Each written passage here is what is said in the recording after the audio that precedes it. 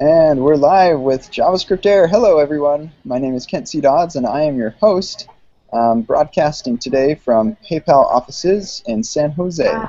And today I'm going to be, we're joined with a couple subject matter experts on the Internet of Things with JavaScript. So this is going to be kind of a fun episode, I think.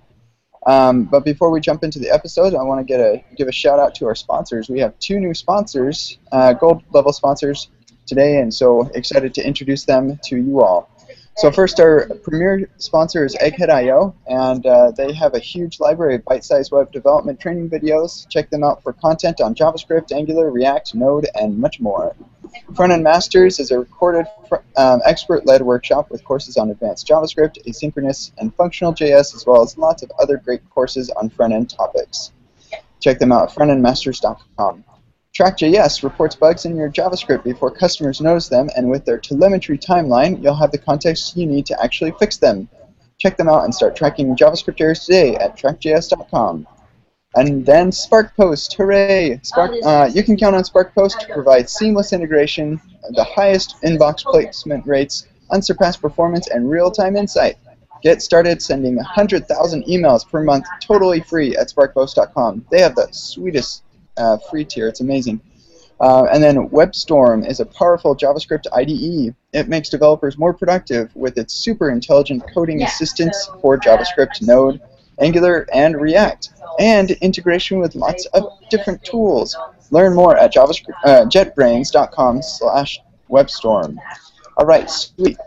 So I'm just going to go ahead and give a couple announcements. Remember, if you're watching live, you can tweet with the hashtag jsAir question, and we'll answer your questions at the end of the show. So if you have any IoT-related questions, this is a great time to get answers. And then remember, we are a weekly show, and so next week we are going to be having a show, same time, same place. Actually, I won't be in the same place. I'll be back at home. But you could be in the same place. We're going to be talking about Ember.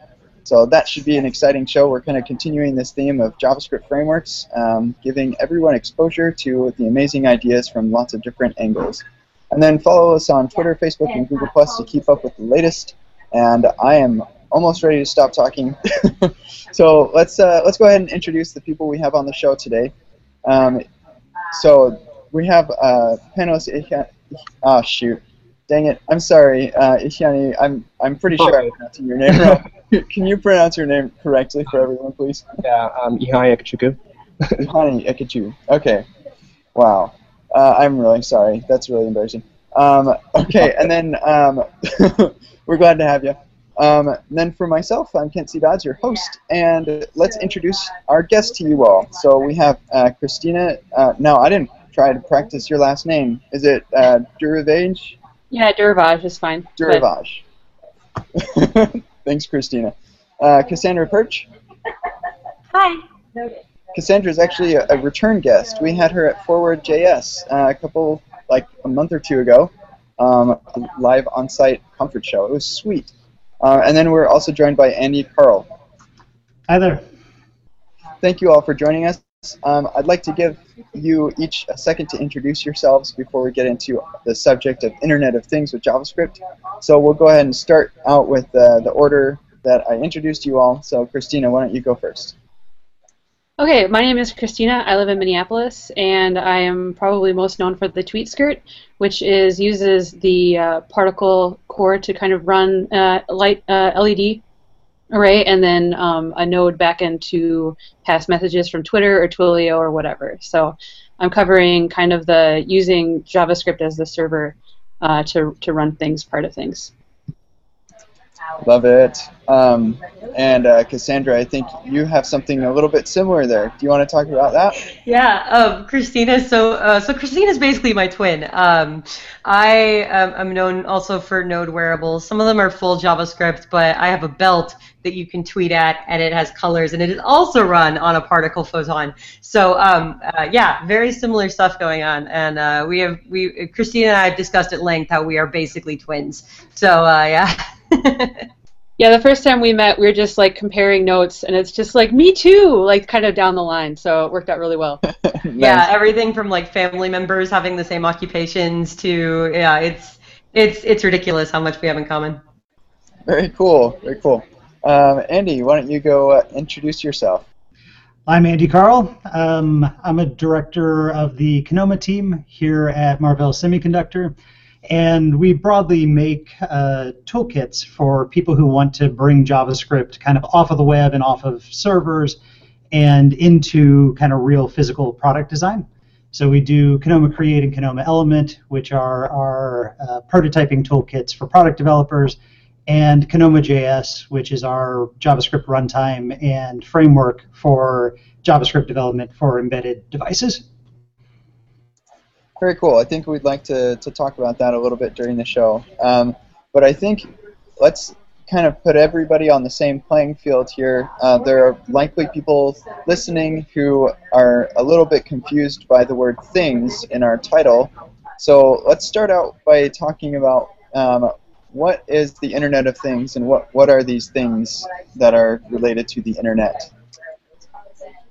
Anybody can jump in on this conversation. I can start with this one. So basically anything you can put a microcontroller in can be a part of the Internet of Things. Between the particle photon costing $20 and getting you set up with a GPIOs and Wi-Fi connection, we have clothing, we have biometric devices, I'm building a Dungeons and Dragons gaming table that will have lights in it that'll be a part of the Internet of Things. There are refrigerators. Yeah, there's like anything you can put a microcontroller in and connect to either Wi-Fi or a local network. It can be a part of the Internet of Things, and that's part of what's so exciting about it. Mm-hmm. And on the commercial side, you might think of products like the Nest thermostat or Philips Hue light bulbs, things that you can actually walk into a Home Depot or a Best Buy and come home and get onto your Wi-Fi network and then control with your phone or web browser over the Internet. Yeah, then the cool thing too is like it can be controlled from anywhere you are, or it can be shared with someone else easily, which is, I guess, both good and bad if they don't think about security. But it's really, really exciting to be able to, like Cass was saying, just put a microcontroller in stuff, especially for us who just like to build kind of fun stuff, and be able to think of new ways to make an interaction with other people. Mm-hmm. Very cool. So what are, we already kind of talked about some of the use cases, but why would somebody want to use JavaScript to participate in this Internet of Things? It seems like JavaScript is a really high-level abstraction and really far from the metal. So why JavaScript? Well, I think JavaScript is getting traction everywhere because it's so kind of accessible to such a wide audience and powerful at the same time. Not everybody that has a brilliant idea for an amazing product wants to go out and learn C and how to build their own Linux drivers and how to do the kind of wonky command line James Bond villain sort of stuff.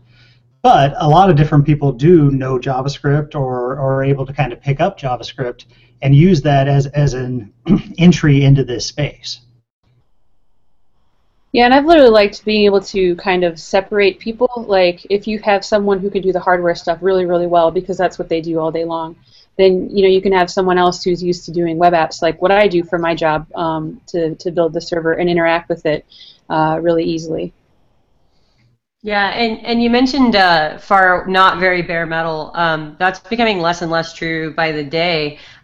You can now install a modified version of V8 on an ESP2866 Wi-Fi chip that has relatively little RAM, relatively little hardware, and run JavaScript directly. The Esperino engine is actually what I'm alluding to here. So it's getting closer and closer to the metal as we speak, as we work.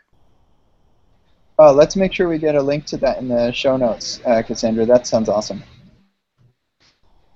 Very cool. So if I'm totally new to this, how do I get involved in in the Internet of Things with JavaScript?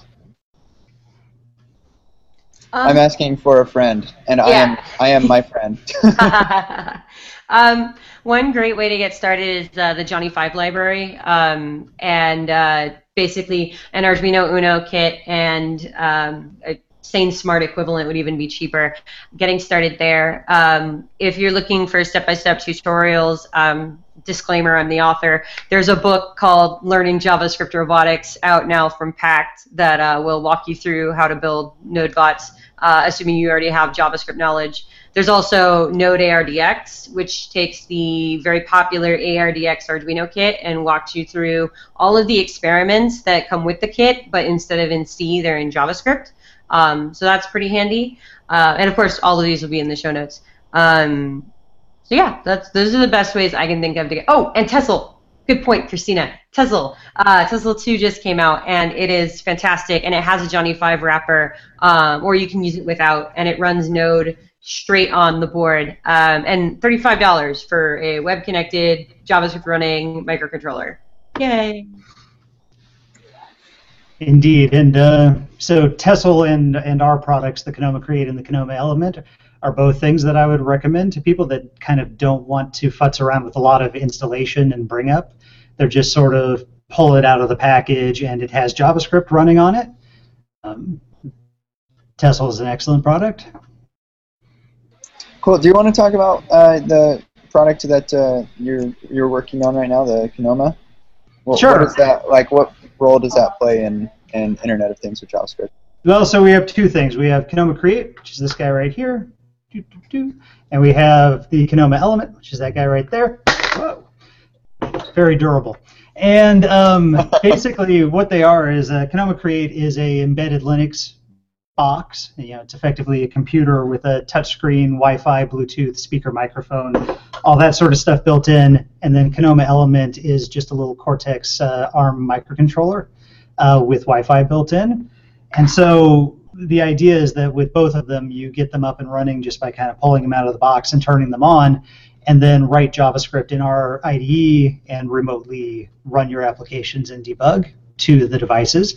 So you plug in your potentiometer, your sensors, or your whatever else you want to get up and running for your device. That's kind of something we've alluded to here, but not really talked about, is that most IoT devices are some combination of computing and sensing. And so you want to be able to plug in your color sensor or your temperature sensor or whatever else from SparkFun or Adafruit, and then do some computing with it and make decisions and draw your user interface and everything else in JavaScript. Very cool. So it sounds like, if I understand you correctly, like Konoma's goal is to make coding with robot or doing node bots or JavaScript Internet of Things a little bit more accessible to people by providing good hardware and like a IDE that's like specific for it.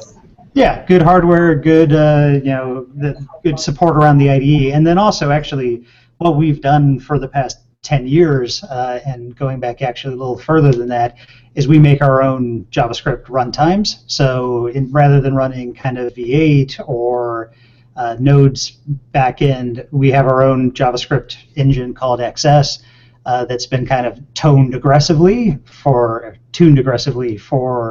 this IoT space and for running on embedded. Cool. So what are some of the exciting things that you can actually build with like Internet of Things JavaScript? Like, why would somebody really be interested in getting involved in this kind of a thing? So Kristina and I aren't the only people in light-up clothes at JavaScript conferences? Yeah. I like that. Yeah, that'd be fun. Yeah, I tell people constantly. I mentioned that all my projects and stuff are open source, and I always use open source hardware when I can. And someone asked me, like, well, aren't you afraid that, like, 50 people are going to show up with your skirt next year? And I'm like, afraid? That would be the best day ever. Like, I would... Dance party. Right? Like, that would be the funnest thing ever, because that would also mean we've enabled 50 new people to build something that they thought couldn't exist. And that's really what I like, the essence of my answer as well. You can build the things that you want to exist but don't, or that do exist but you want to make them yourself. Like there's this very builder intrinsic want to build, like, okay, so like cat feeders. Rachel White did a fantastic presentation on a cat feeder that was a bulk goods dispenser and a node bot. Yeah, you can buy an automated cat feeder like for $150 off Amazon that works on Wi-Fi. But why do that when you can build it? So yeah, the answer to that, like what you can build, is things that don't exist that you want to, or things that exist but you want to know how they work. The best way to know how something works is to build it. Mm-hmm. And then some people will take that great idea and go out and make 1 million of them and start a business. Cool. Yeah. So the start of the Internet of Things, I don't know, couch. Yeah, that's happening. I'm sure we could come up with something really interesting. Yeah, we'll brainstorm. I've got Internet of Table, so yeah. I mean, so to more context on that, I do woodworking. I do any craft known to. My sewing room's just full of them, but I also do woodworking, and I'm building an 8-seat table for my front room area. Because my friends and I play D&D, and we wanted a Board Game Geek table, but the one we wanted was like $14,000, and I don't want to pay more for a table than my car. So I'm going to build one, and then we were like, well, why not throw a couple Raspberry Pis in there and some NeoPixels, and we could find a way to cool the cup holders, and of course scope creep went like, amazingly in that one night. But I'm actually speaking at Twilio Signal here in a little bit, and I'm going to have a prototype of one of the seats with me, with the NeoPixels and everything working.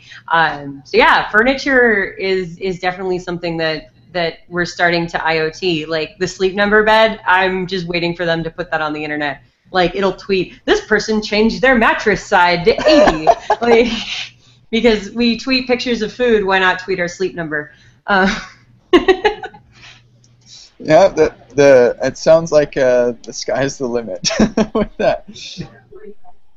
So what about like for people who are getting into this? Because like I guess I'm kind of focusing on getting into it because it seems to me like not enough people are involved in this stuff, and there are a lot of people who are just like waiting to get in. And it seems like all of your effort is to get people involved in this. So what are some of the common challenges that you see people face as they're getting into IoT? What are some of the hard parts about IoT? Or is it like a lot easier than we think it is? It's becoming easier by the day.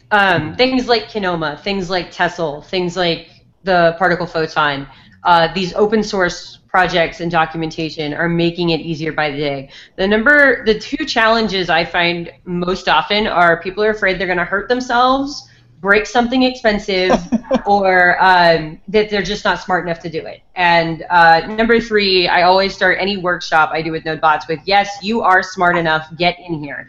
And when you're working with Arduinos, Tessels, etc., disclaimer, don't sue me if I'm wrong. You will 99.999% chance not hurt yourself with 5 volts unless you take a bath with your Arduino. If you get into relays and working with like 120 volts, yes, you could hurt yourself. But like lighting up an LED, you're not gonna hurt yourself. Soldering iron, you could hurt yourself with. But luckily, most of these are plug and play, and you don't have to worry about that. So I usually put that disclaimer at the beginning too, is that with 5 volts, you are very, very, very not likely to hurt yourself. And as for destroying expensive things, luckily, microcontrollers come with lots of fantastic little tiny pieces that prevent you from breaking them. Say you plug something in backwards. Like little bits, for instance, have the magnets, so you can't flip them the wrong way. So it's convincing users that you won't break the expensive stuff. You might burn out some LEDs, but they're like 5 cents a piece. That they're not going to hurt themselves, and that even though you've never done hardware before, you are smart enough. I always tell people I've only been doing hardware for 2 years, and now I'm an author, and I go to conferences all the time and speak about robots. And I'll be technically a robots expert in a few years. I'm going back for my electrical engineering degree starting in the fall. But wow, congratulations. Yeah, that's awesome. It's terrifying. It's a terrifying amount of math involved. But anyway, yeah, that's the biggest challenges I find in getting people interested. Yeah, I mean, a lot of people just see this as a bigger leap than it actually is, I think. Like, it seems to be a whole different world to go from kind of pixels on the screen to actually physically holding something, a real device. Yeah, totally. But at the end of the day, it's kind of bits are bits, and you control these things in the same way that you're used to controlling, everything else that you've ever programmed. And so it doesn't need to be as intimidating as people initially feel like it is.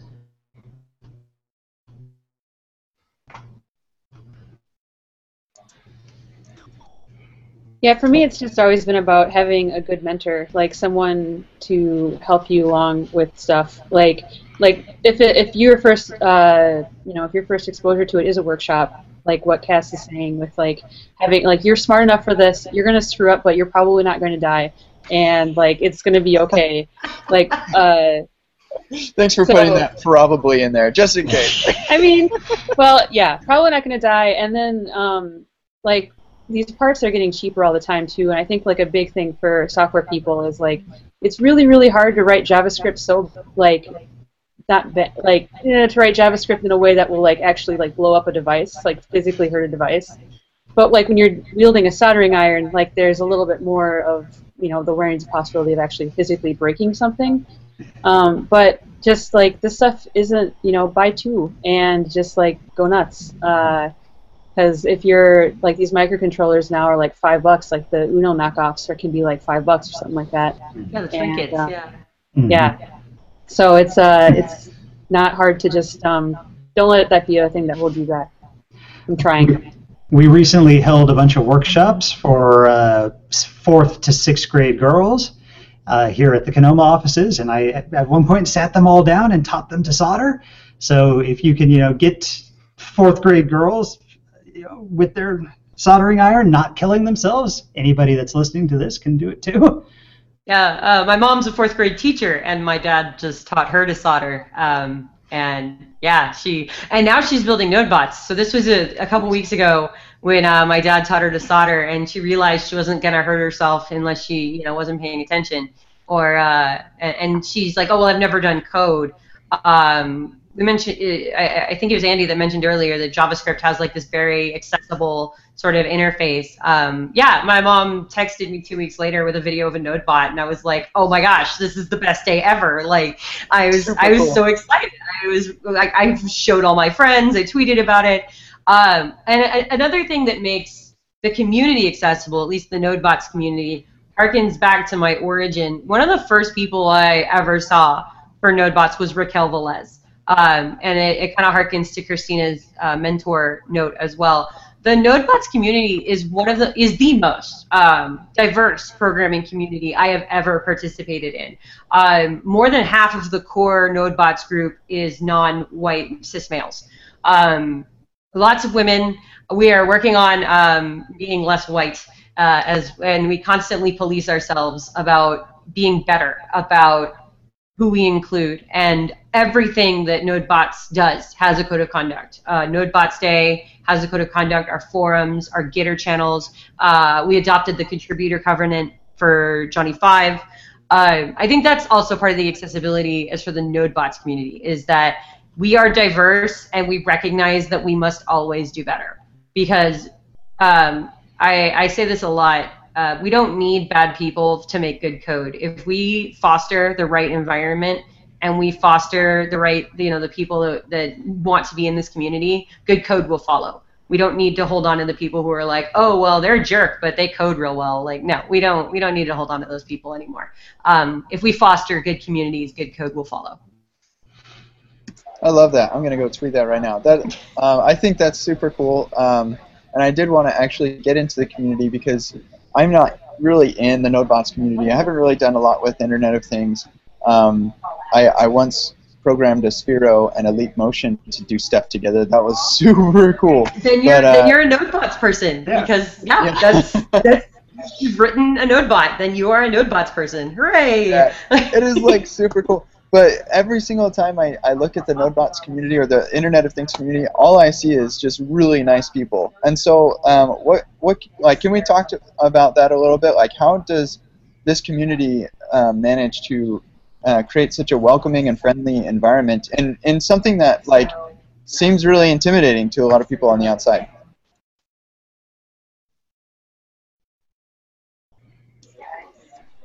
It's just magical, I guess. Yeah, no, it's like there's a lot of like there's this old school mindset with hardware because it's been around, through the 60s and 70s, and that's gotten a lot of kind of people with an older mindset who don't want to be as helpful or inclusive. And I think for me anyway, I do what I do in speaking and trying to reach out to people just because I've hit those roadblocks from the older school type of mentality where you're not sharing ideas, like you're keeping it or you're building it in like a basement somewhere and not really sharing that. And I've had people give me the absolute wrong advice, but like do it in a way that's like I know what I'm talking about, which is like really, really scary when you don't know what you're talking about and you're like, okay, that doesn't make sense with anything I've ever learned, but this person obviously knows it. And like, no, I mean, not necessarily. This isn't the thing all the time. So, I mean, for me, I try to be like open and teach just because I want to help people not have to deal with the same the people that sort of would have turned me off if I wasn't more stubborn. Mm. There's also this like communal newness to NodeBots. Like most of us, I think Raquel has a background in robotics, but most of us in the NodeBots community have not been doing hardware very long.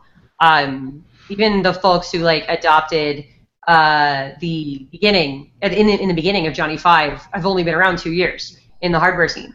So it's I think that communal newness kind of doesn't like it gives everybody an even playing field because it's like you look at the experts and they're like, oh, well, you've only been around 2 years, so like if you can do this, I can do this. There's no, and I talk about this a lot at conferences too. There's no idols really in NodeBots. There are cool projects, but there's no like, oh, that person is amazing no matter what they do or say. If they say something horrible, it's okay because they did this. No, we don't have idols in NodeBots. We have cool projects and cool products, and I think that also is part of it. Is that we don't have any idols that we allow bad behavior from. We just have cool projects. Mm-hmm. I would say here in the Valley, especially in the connected devices space, where everybody's doing these little startups and incubators and trying to build their cool IoT thing, we kind of all understand that we're in this together and that like most of these things are going to fail.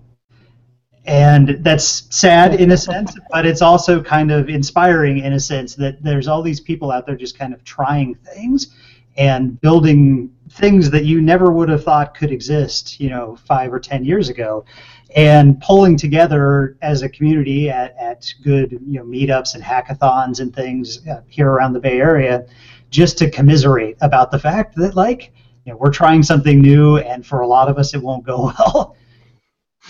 For my nana used to tell me when I was riding a bike that failure is the sprinkles on the success ice cream sundae. Nice. Yeah, and I think she was totally right. Like, especially in NodeBots, if you fail the first time you do something and you fail the second time, when you succeed, it feels that much better. You want to like yell that much louder and jump that much higher and run around even more because you're like, yes, I did this. It couldn't be done, but I did it. Like, yeah. So sprinkles on the ice cream sundae of success. That's fantastic. Yeah, that's more than we bargained for this show. That you've given us some pretty good, solid life advice. Well, thanks for that. That's cool. So I think I want to get a little bit more technical now, let's talk a little bit more about how these things work. Hani, I think you had a question. So yeah, my question was around more about Johnny 5 and the library for doing this Internet things with JavaScript. Because back in college, I took a class where I had to use an Arduino to build some project. I built a weather cube that would communicate with external APIs. But I'm wondering how well does Johnny 5 handle Wi-Fi or the various shields that come with Arduino boards? So is it only with the default Arduino configuration? And then my second question would be around memory management of the underlying C code or like C inspired code, kind of realized, I guess as a computer scientist or like software engineer, we kind of forget that memory isn't really as like infinite or as large as we imagine it to be in comparison to like microcontrollers. You got way less memory to work with. Yeah, I can tackle those.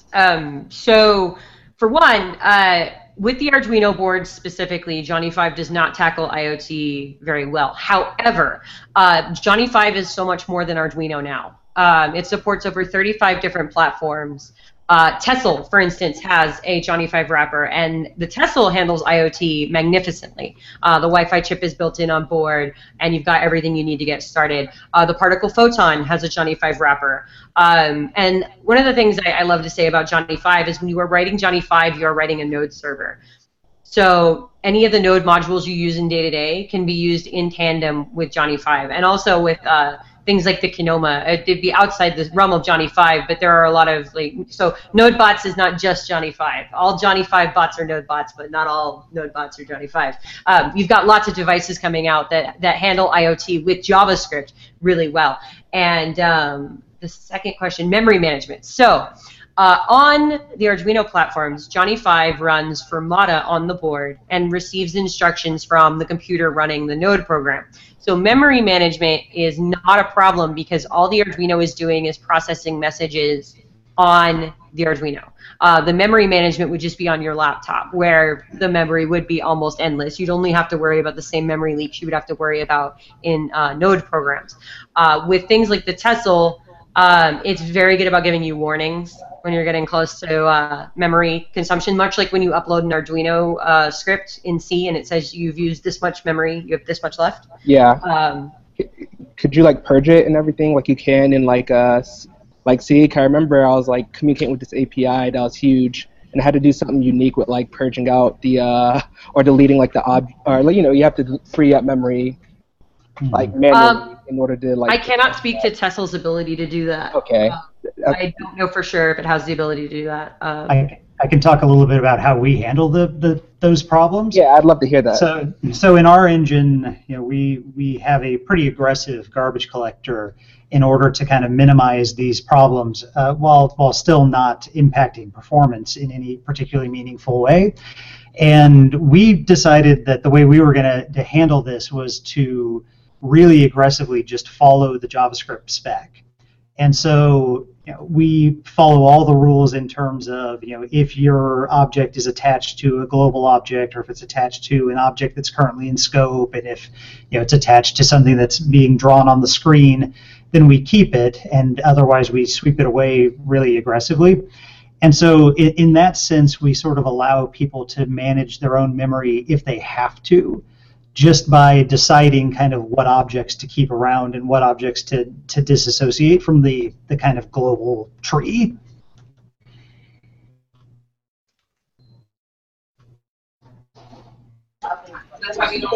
Fascinating. Yeah, sorry, my computer's so laggy. Thank you. Very cool. So maybe somebody could take us through like the high-level overview of the Hello World example of like blinking an LED. What exactly is happening? Like, maybe we could get pretty technical here, but maybe a general idea of what's happening from the time that I like type my code and hit run to the time that LED actually starts blinking. What are the technical aspects of that, like flow of commands and electrons and stuff? You're talking about Johnny 5, right? Well, it could be an abstraction, or I'm kind of mostly interested in like how does JavaScript get like converted into some, or transformed into something that can actually communicate with an LED.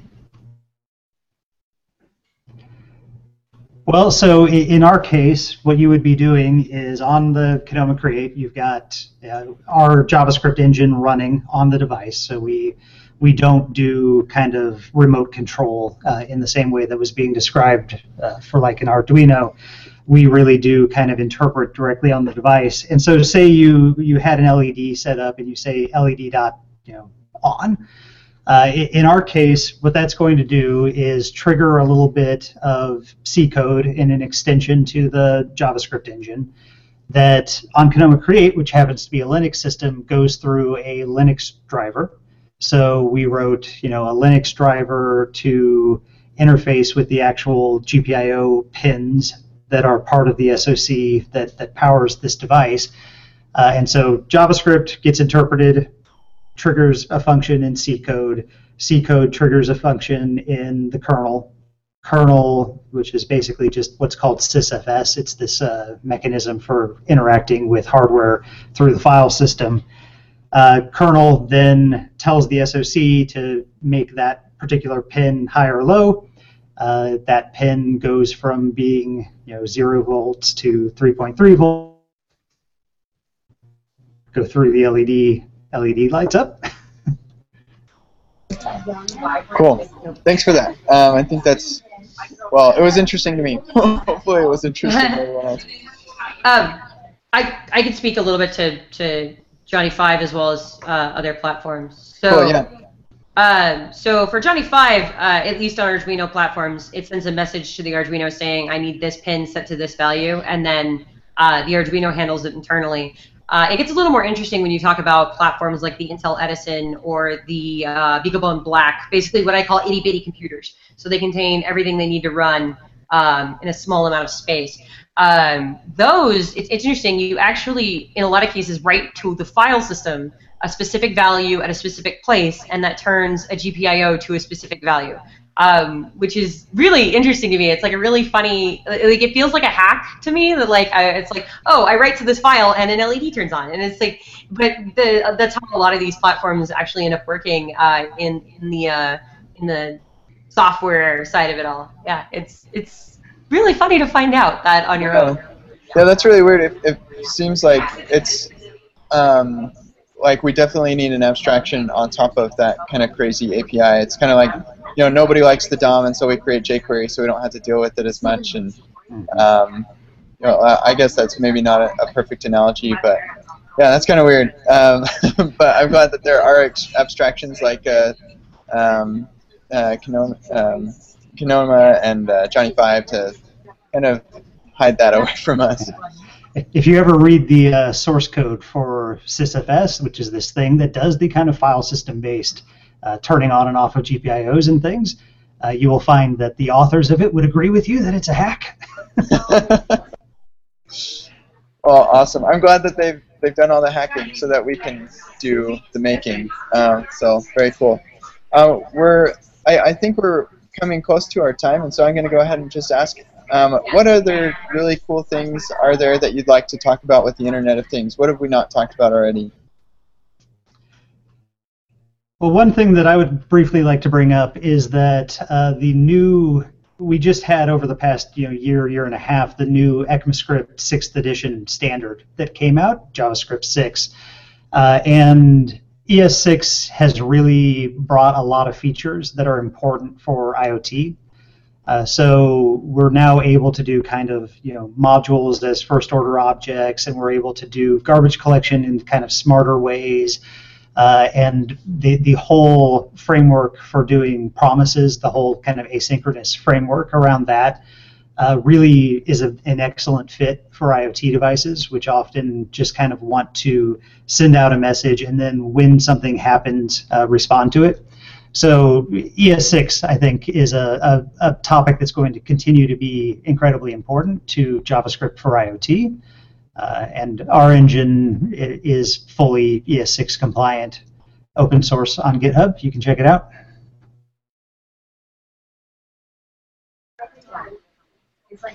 Cool.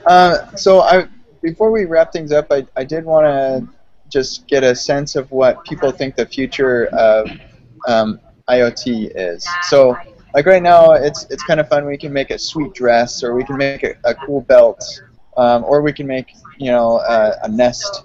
But like, I don't think that's the end game for IoT. I think there's a lot of really cool things that we can see, like if we just watch Star Trek.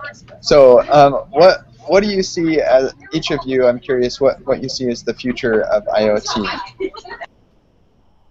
I can't wait to see how it can affect other things, like civically. I'm working with a startup now that is doing that wants to put light rings on lampposts. So in Minnesota, we get a lot of snow.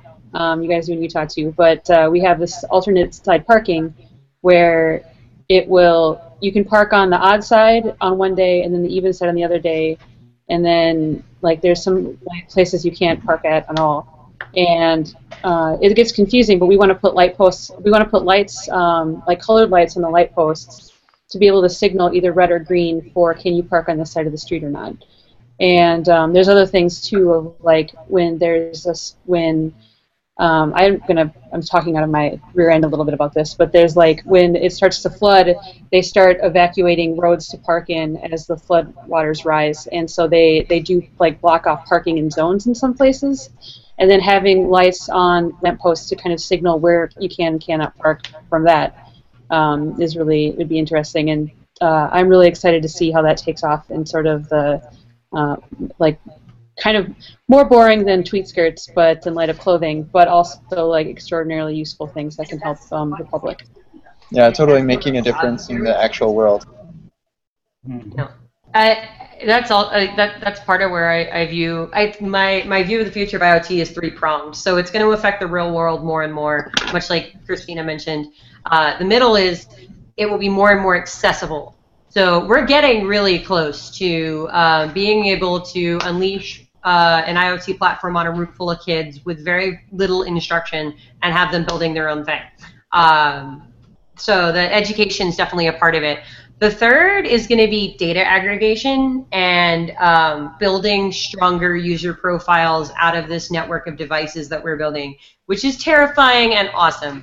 So like right now, Google has all of my information. Like it knows where I am. It knows where I'm going. It knows where my hair appointment is. And as we build this IoT network of devices, we're going to know more and more about users and be able to aggregate more and more of that data to bring them better experiences on the nice side and spy on them more on the bad side. And somewhere in the ambivalent middle is you're being spied on, but you're willing to accept the downside because of the benefits. So that's I see more robust user profiles and a huge demand for data scientists in the future of IoT, because the more things we build, the more data we have, the more numbers to crunch, the more data scientists we need. So yeah, that's going to be fun.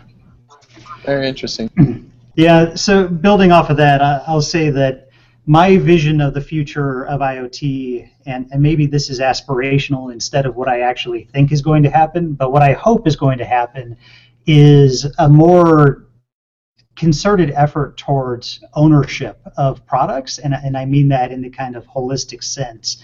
One of the reasons that I think that JavaScript in particular is important for IoT is because it really opens up the ability to modify your product for the end user, not just for the company in Silicon Valley that maybe will be out of business in 6 months, but for everybody in the community and for this kind of, grand world of people building kind of new firmware and new applications to run on top of their devices. So I would like to see a world where, just like if you don't like the alarm clock that came with your phone, you can download a different app for that. I would like to see you, if you don't like the app that came with your refrigerator, you download a different app for that. If you don't like how your physical alarm clock works, you download a different app for that. And this kind of customizability leads into the kind of transparency that we were just talking about, where we want to know what's happening with our data and be able to control that to some extent. And then also this kind of independence from the company that built the product and hands it to you. There was a big story in the news about a week ago where Nest decided that they were just going to kill off a product line. It was this kind of smart hub thing that goes into your house and controls other devices. And there's something incredibly frightening to me about this notion that somebody can sell you a product. It's a physical good. You screw it into your house. You've installed it in your wall. And then they can turn around and say, nah, we're not going to do that anymore. We're going to turn off your thermostat or your home hub. And I really do think or that, your pacemaker. Yeah, whatever it is that we sold you that was going to be amazing. Yeah, and that's just absolutely abhorrent to me. And so I think that the future of IoT has to go towards this direction of, people really understanding and owning and being able to change how their own devices work. Yeah, that is kind of a scary thought that I hadn't actually really considered. Is like, yeah, sure, Google can kill Google Reader, but like it's not that hard to move away from that. Like you haven't really invested tons in that, but when you screw it into your wall or you put it into your body, yeah, if they decide to discontinue the service, that's a problem. So making sure that it's open and not so proprietary. I'll bet that we have a situation that's very similar to the mobile space where you have Apple devices which are very proprietary. Unless you do some fancy things, you're pretty much stuck with whatever Apple gives you. And then you have the Android devices that are sort of the same in some cases, but it's really a lot easier to kind of customize and do what you want. I expect that we have refrigerators that are just like, this is what you get, and there's no way to put anything else on. But then you have the people who are able to like root those devices or whatever and do what they want with them. Cool. Okay, so we don't have any questions on Twitter, but I'll keep Twitter open just in case anybody has last-minute questions while we get into our tips and picks. So remember, if you do have questions and you're watching live, go to Twitter and tweet the hashtag JSAir question, and we are here to answer your questions about IoT. So while we wait for those to come in droves, we'll go ahead and move to our tips and picks. I'll let Ihani go first, and then I'll go, and then we'll let our guest go. Go ahead. All right, so really I only had one pick. I haven't really talked about, well, I guess it's something you mentioned. I was at EmberConf like last month, and Ember Fastboot has hit 1.0. So if you want to check out a way of server rendering your Ember applications for that good SEO and all that, check out Ember Fastboot at emberfastboot.com. And also, shameless plug, I've created a plugin for deploying your Ember Fastboot applications to a DigitalOcean droplet. So you can also check that out at on my GitHub. It's called Ember CLI Deploy DigitalOcean. And yeah. Cool. Yeah, make sure you get that CLI DigitalOcean thing in your picks too. For sure. Yeah, cool. So actually, I'm excited about that because we're having our show next week with Ember, some people who do Ember stuff. So yeah, I'm excited for that too. Yeah, it's going to be sweet. So Ember has done some really amazing things with their Glimmer rendering engine, and their and Fastboot is super awesome. So cool ideas coming from the Ember team. Okay, so for me, I just have one tip: communicate with screencasts. Lots and lots of people learn really well from video. Lots of people learn from reading too. I'm not one of those people. Video is how I learn, and creating screencasts has just become a little bit easier, hopefully, because of one of my picks, which is how to create a bite-sized screencast. And this is a screencast about screencasting that I created. It's on YouTube, and it's a playlist of 9 videos. They're like, the longest one is like 14 minutes. And so yeah, it's pretty quick and shows you how to do screencasting, like high-quality, bite-sized screencasts. It's great way to communicate how to do things. You couldn't really do IoT super well with that, except maybe the coding side of things, but you got to bring a camera in there to show what you're actually building eventually. Yeah, then my next pick is a blog post by Corey House. It is entitled Conference Speaker. Here's 7 tips for getting accepted. And so I agree with most of these tips, most like 100% almost of these tips. Great tips. Recommend you check that out. So let's go ahead and go to Kristina. What do you have for us?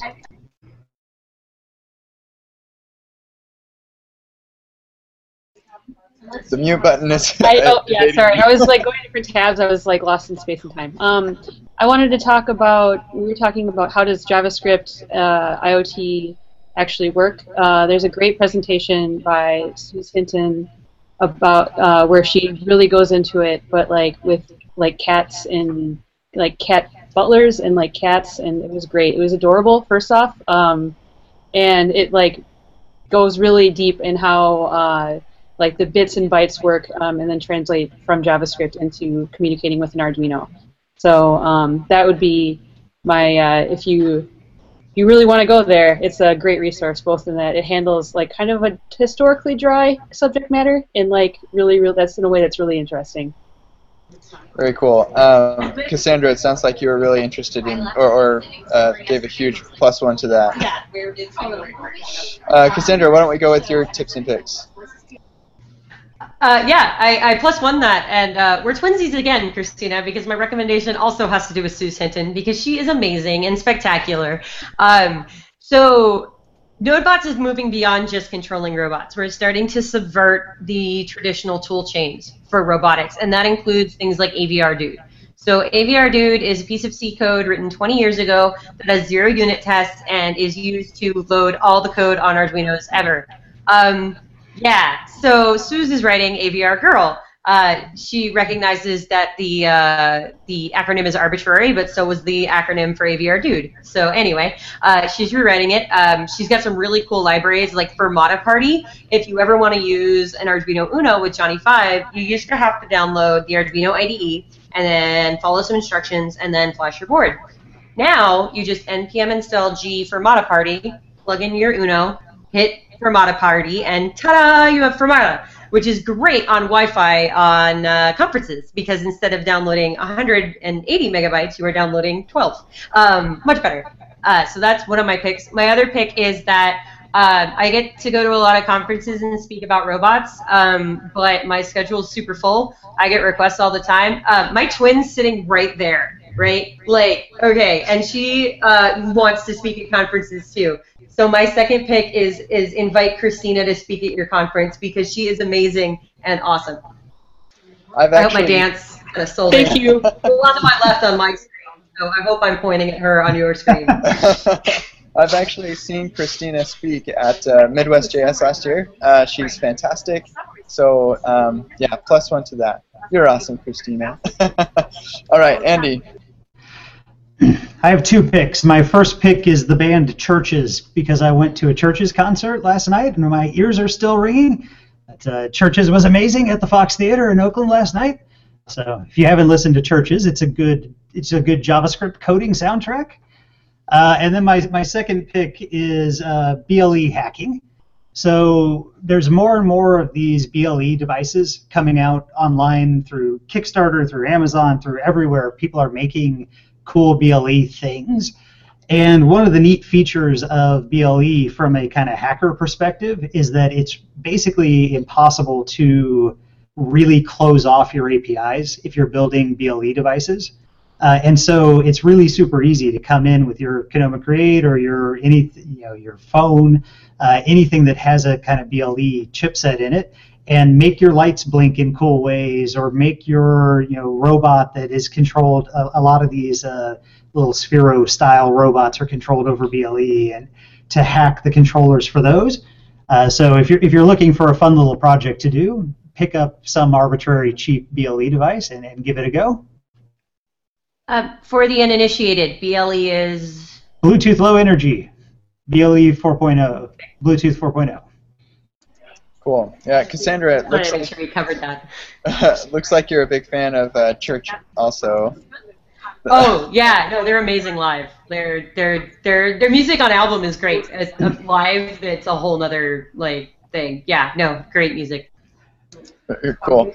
So I actually thought of another pick that I wanted to make sure that I got out there, and that is the most recent episode of the Changelog. This is another podcast that I listen to and totally love. But it's episode number 200. It's called JavaScript and Robots with Raquel Velez. And I think there's a lot of love for Raquel on this podcast. She's super awesome. And during that podcast, she describes like the perfect method for teaching, where it's like get people excited about something first, and then they will be motivated to into learning. And like learning will be a side effect of their excitement to like build something awesome. So Anyway, it was a great episode. I recommend that everybody go check it out. So I'm going to add that to my picks. So yeah, So go ahead. The diversity thing, did you all notice that every single NodeBots pick was non-male? Look at that. That was awesome because it was Suze and Raquel. Woo! Yeah, I've actually noticed that, like you said, Cassandra, it is the NodeBots community is very diverse, and I think that is kind of complements its ability to be really welcoming and friendly, because we're kind of all in this together, and it's awesome. So that's very cool. Okay, sweet. So I'm going to wrap us up. So thanks everybody for coming to the show. Just to give a quick shout out to our silver sponsors. They are O'Reilly Fluent Conf, Auth0, and Trading Technologies. So check them all out in the show notes. Very cool. Auth0, shout out for Cassandra there. Cassandra works at Auth0. So thank you. I work there. It's not past tense. I work there. Yeah. Awesome. And then, so let's just a couple links for you all. If you have suggestions for the show, this show was a suggestion. Go to suggest.javascriptair.com, and you'll be taken to a form where you can give me a suggestion on topics or guests that you'd like to have on the show. And then go to feedback.javascriptair.com to submit feedback. And I should say on the suggestions, I've gotten a lot of suggestions, and so if I haven't done your suggestion yet, don't feel bad. It's a huge backlog, and so I've got to deal with that. I do read every single one of your suggestions. I care about you. And same thing on the feedback. I read all of the feedback and really appreciate that. If you'd like me to respond, please leave your contact info, because I have received some feedback, and I want to get back to you about it. And then we do have a newsletter. If you go to jsAir.io/email, that will take you to our MailChimp newsletter where you can get show notes and behind the scenes, like after the show, and show highlights and stuff like that. So it's awesome. And then remember, next week we're going to be chatting about Ember. It's going to be sweet. And yeah, that's it for our show. So thank you very much, everyone, for coming on. This is a great discussion. So thank you. Yeah, thank you for inviting me. Thank you for having me. Yeah, it was sweet. We'll see you later. Bye-bye.